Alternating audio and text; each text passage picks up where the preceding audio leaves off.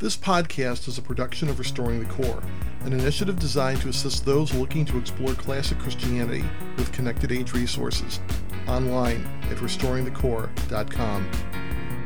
This is Finding Hidden Treasure, episode 106. Today's topic is meeting with God in the presence chamber.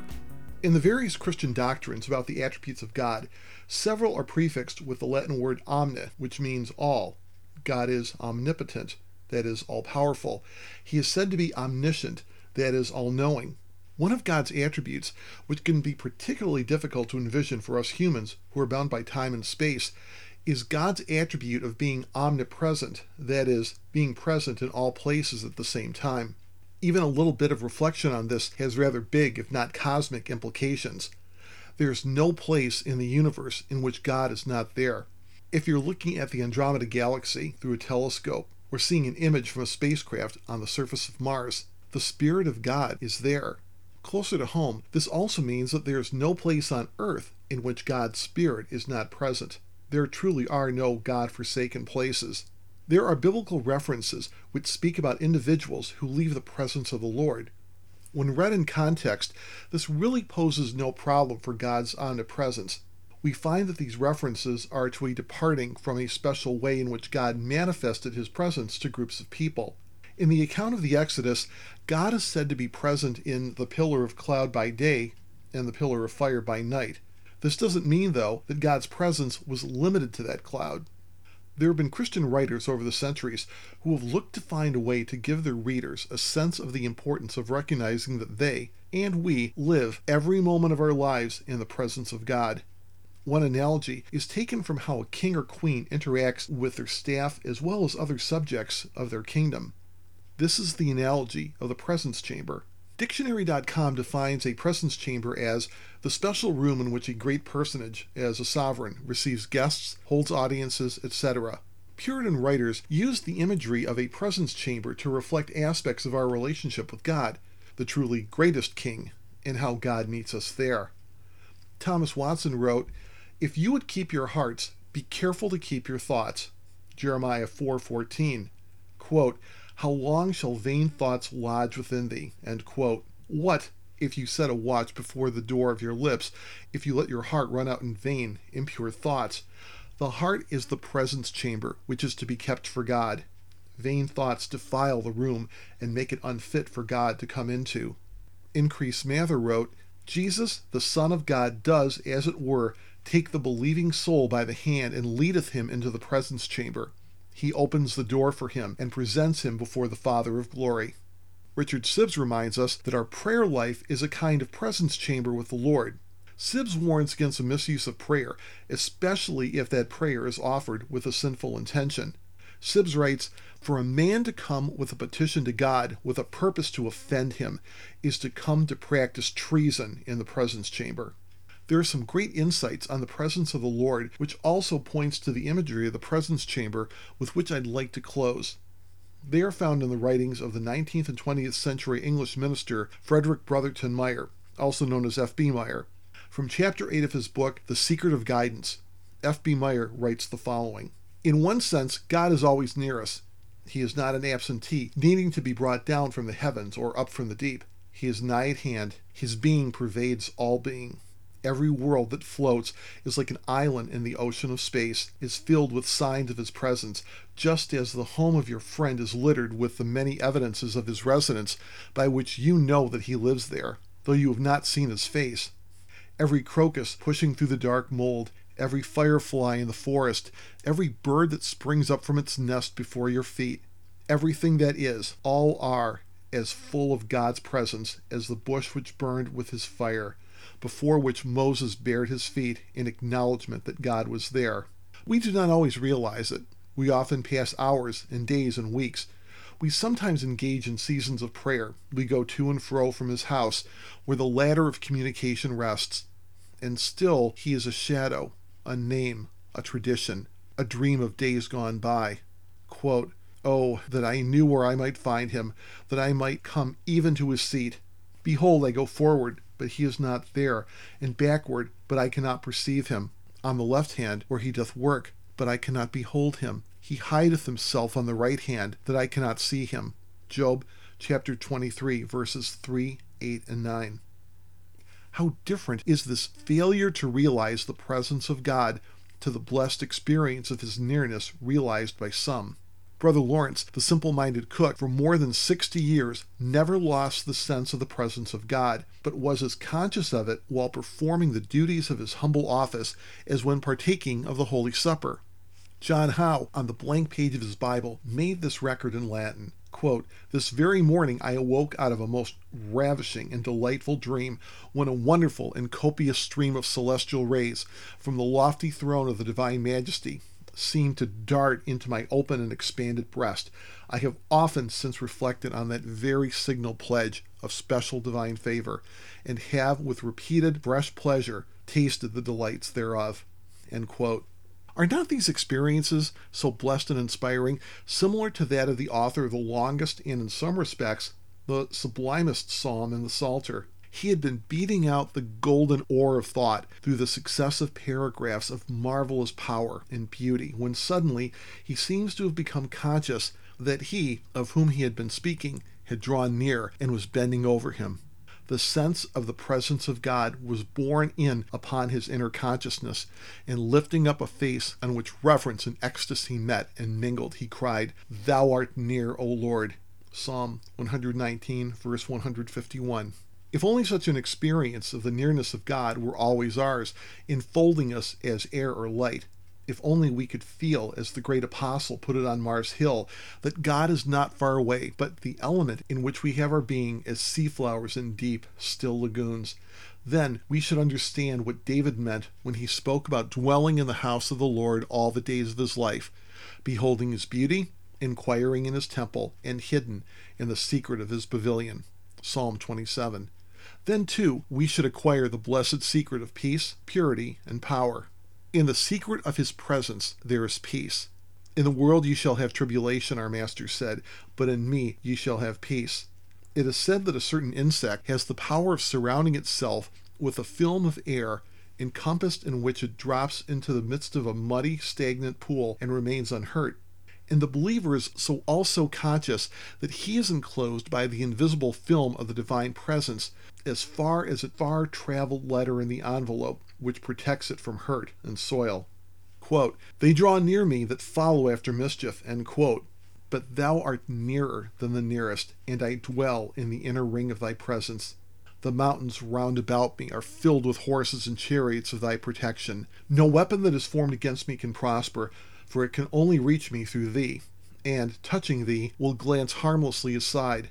To be in God is to be in a well-fitted house when the storm has slipped from its leash, or in a sanctuary, the doors of which shut out the pursuer. In the secret of his presence there is purity. The mere vision of snow-capped Alps seen from afar across Lake Geneva so elevates and transfigures the rapt and wistful soul as to destroy all evil things which would thrust themselves upon the inner life. The presence of a little child, with its guileless purity, has been known to disarm passion, as a beam of light falling in a reptile-haunted cave scatters the slimy snakes. But what shall not thy presence do for me if I acquire a perpetual sense of it and live in its secret place? Surely, in the heart of that fire, black cinder though I be, I shall be kept pure and glowing and intense. In the secret of his presence there is power.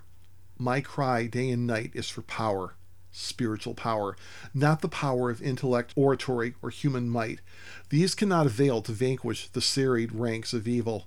Thou sayest truly that it is not by might nor power, yet human souls which touch thee become magnetized, charged with a spiritual force which the world can neither gainsay nor resist. Oh, let me touch thee, let me dwell in unbroken contact with thee, that out of thee successive tides of divine energy may pass into and through my emptied and eager spirit, flowing but never ebbing, and lifting me into a life of blessed ministry, which shall make deserts below like the garden of the Lord. But how shall we get and keep this sense of God's nearness? Must we go back to Bethel with its pillar of stone, where even Jacob said, "Surely God is in this place"? Ah, we might have stood beside him with unanointed eye and seen no ladder, heard no voice, while the patriarch would discover God in the bare moorlands of our lives. trodden by us without reverence or joy? Must we travel to the mouth of the cave in whose shadow Elijah stood, thrilled by the music of the still small voice, sweeter by contrast with the thunder and the storm?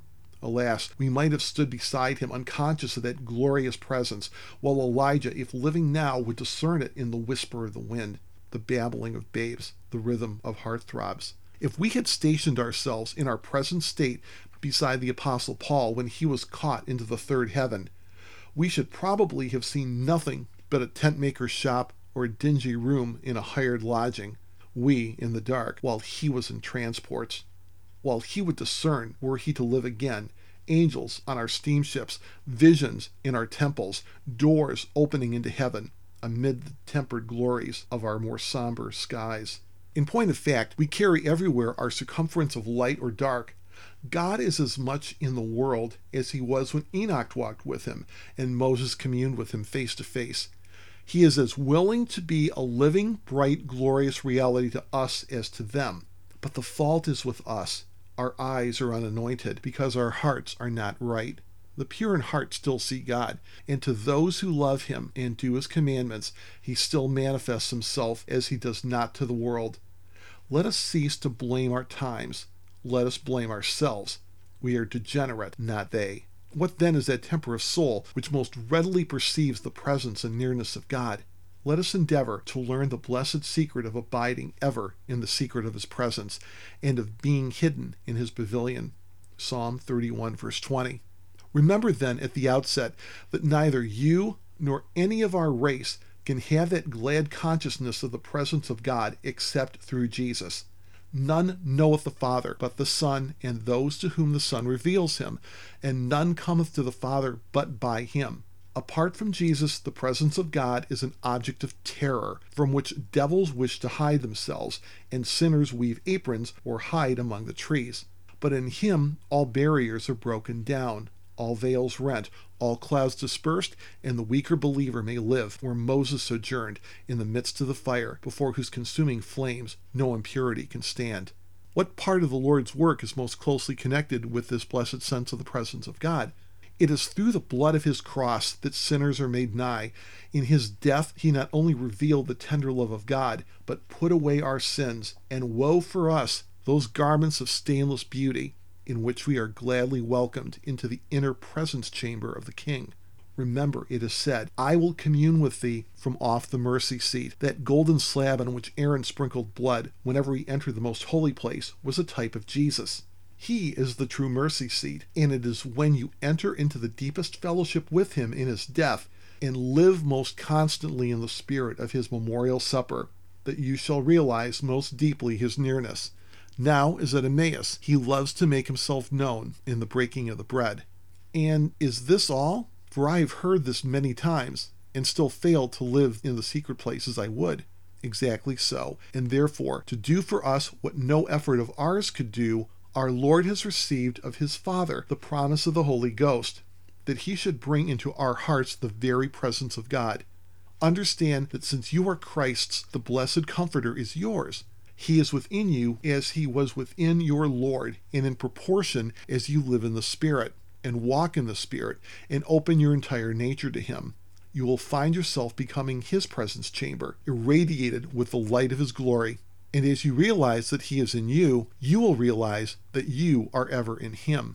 Thus, the beloved apostle wrote, Hereby know we that we dwell in him, and he in us, because he has given us of his Spirit. 1 John chapter 4, verse 13. All this I know, and yet I fail to realize this marvelous fact of the indwelling of the Spirit in me. How then can I ever realize my indwelling in him? It is because your life is so hurried. You do not take time enough for meditation and prayer.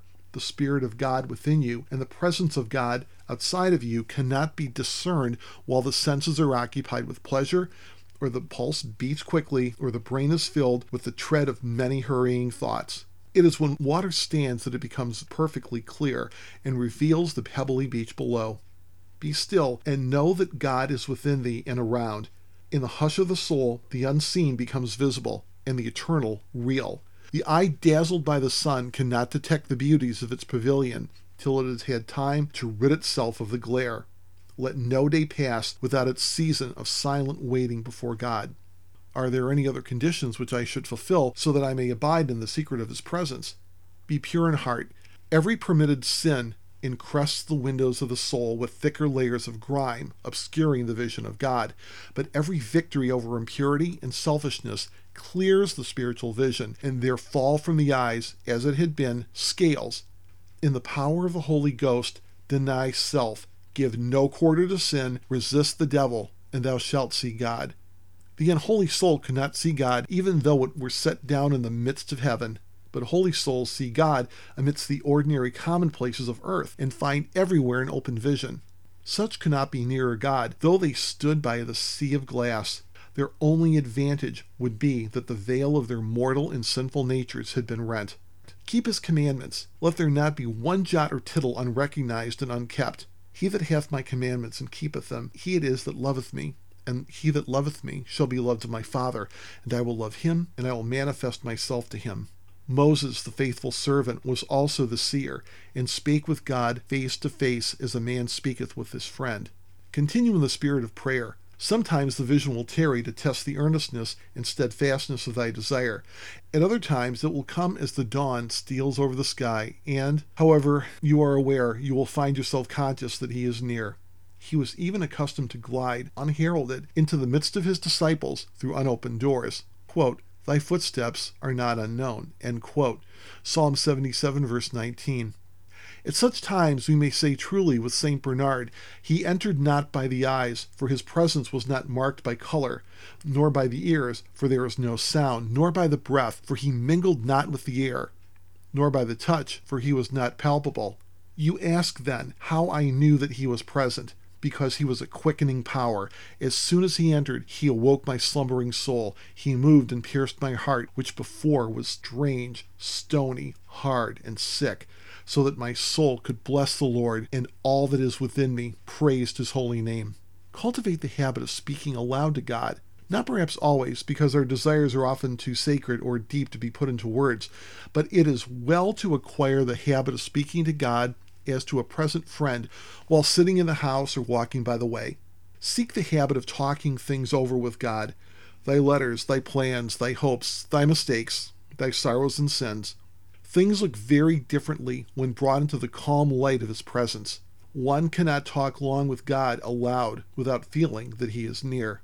Meditate much upon the word. This is the garden where the Lord walks, the temple where he dwells, the presence chamber where he holds court and is found by those who seek him. It is through the word that we feed upon the word. And he said, he that eateth my flesh and drinketh my blood dwelleth in me, and I in him. Gospel of John, chapter 6, verse 56. Be diligent in Christian work. The place of prayer is indeed the place of his manifested presence, but that presence would fade from it were it to linger there after the bell of duty had rung for us below. We shall ever meet it as we go about our necessary work. Thou meetest him that worketh righteousness. As we go forth into our daily tasks, the angel of his presence comes to greet us and turns to go at our side. Go ye, said the Master, lo, I am with you all the days. Not only in temple courts, or in sequestered glens, or in sick rooms, but in the round of daily duty, in the commonplaces of life, on the dead levels of existence, we may ever be in the secret of his presence, and shall be able to say with Elijah before Ahab and Gabriel to Zacharias, I stand in the presence of God. 1 Kings chapter 17, verse 1, Gospel of Luke chapter 1, verse 19. Lastly, cultivate the habit of recognizing the presence of God. Blessed is the man whom thou choosest and causest to approach unto thee, that he may dwell in thy courts. There is no life like this, to feel that God is with us, that he never leads us through a place too narrow for him to pass as well, that we can never be lonely again, never for a single moment, that we are beset by him behind and before, and covered by his hand, that he could not be nearer to us, even if we were in heaven itself. To have him as friend and referee and counselor and guide, to realize that there is never to be a Jericho in our lives without the presence of the captain of the Lord's host, with those invisible but mighty legions, before whose charge all walls must fall down. What wonder that the saints of old waxed valiant in fight as they heard him say, I will be with thee I will not fail thee nor forsake thee. Joshua chapter 1 verse 5. Begone fear and sorrow and dread of the dark valley. Thou shalt hide me in the secret of thy presence from the pride of man. Thou shalt keep me secretly in a pavilion from the strife of tongues. Thank you for listening to this program. We can be contacted at mail@restoringthecore.com. We're on Facebook at facebook.com/restoringthecore. You can also follow us on Twitter at RestoreTheCore. My original blog is still active. It is found at schoolofthesolitaryplace.blogspot.com. Thank you for listening. Please join us next time for Finding Hidden Treasure.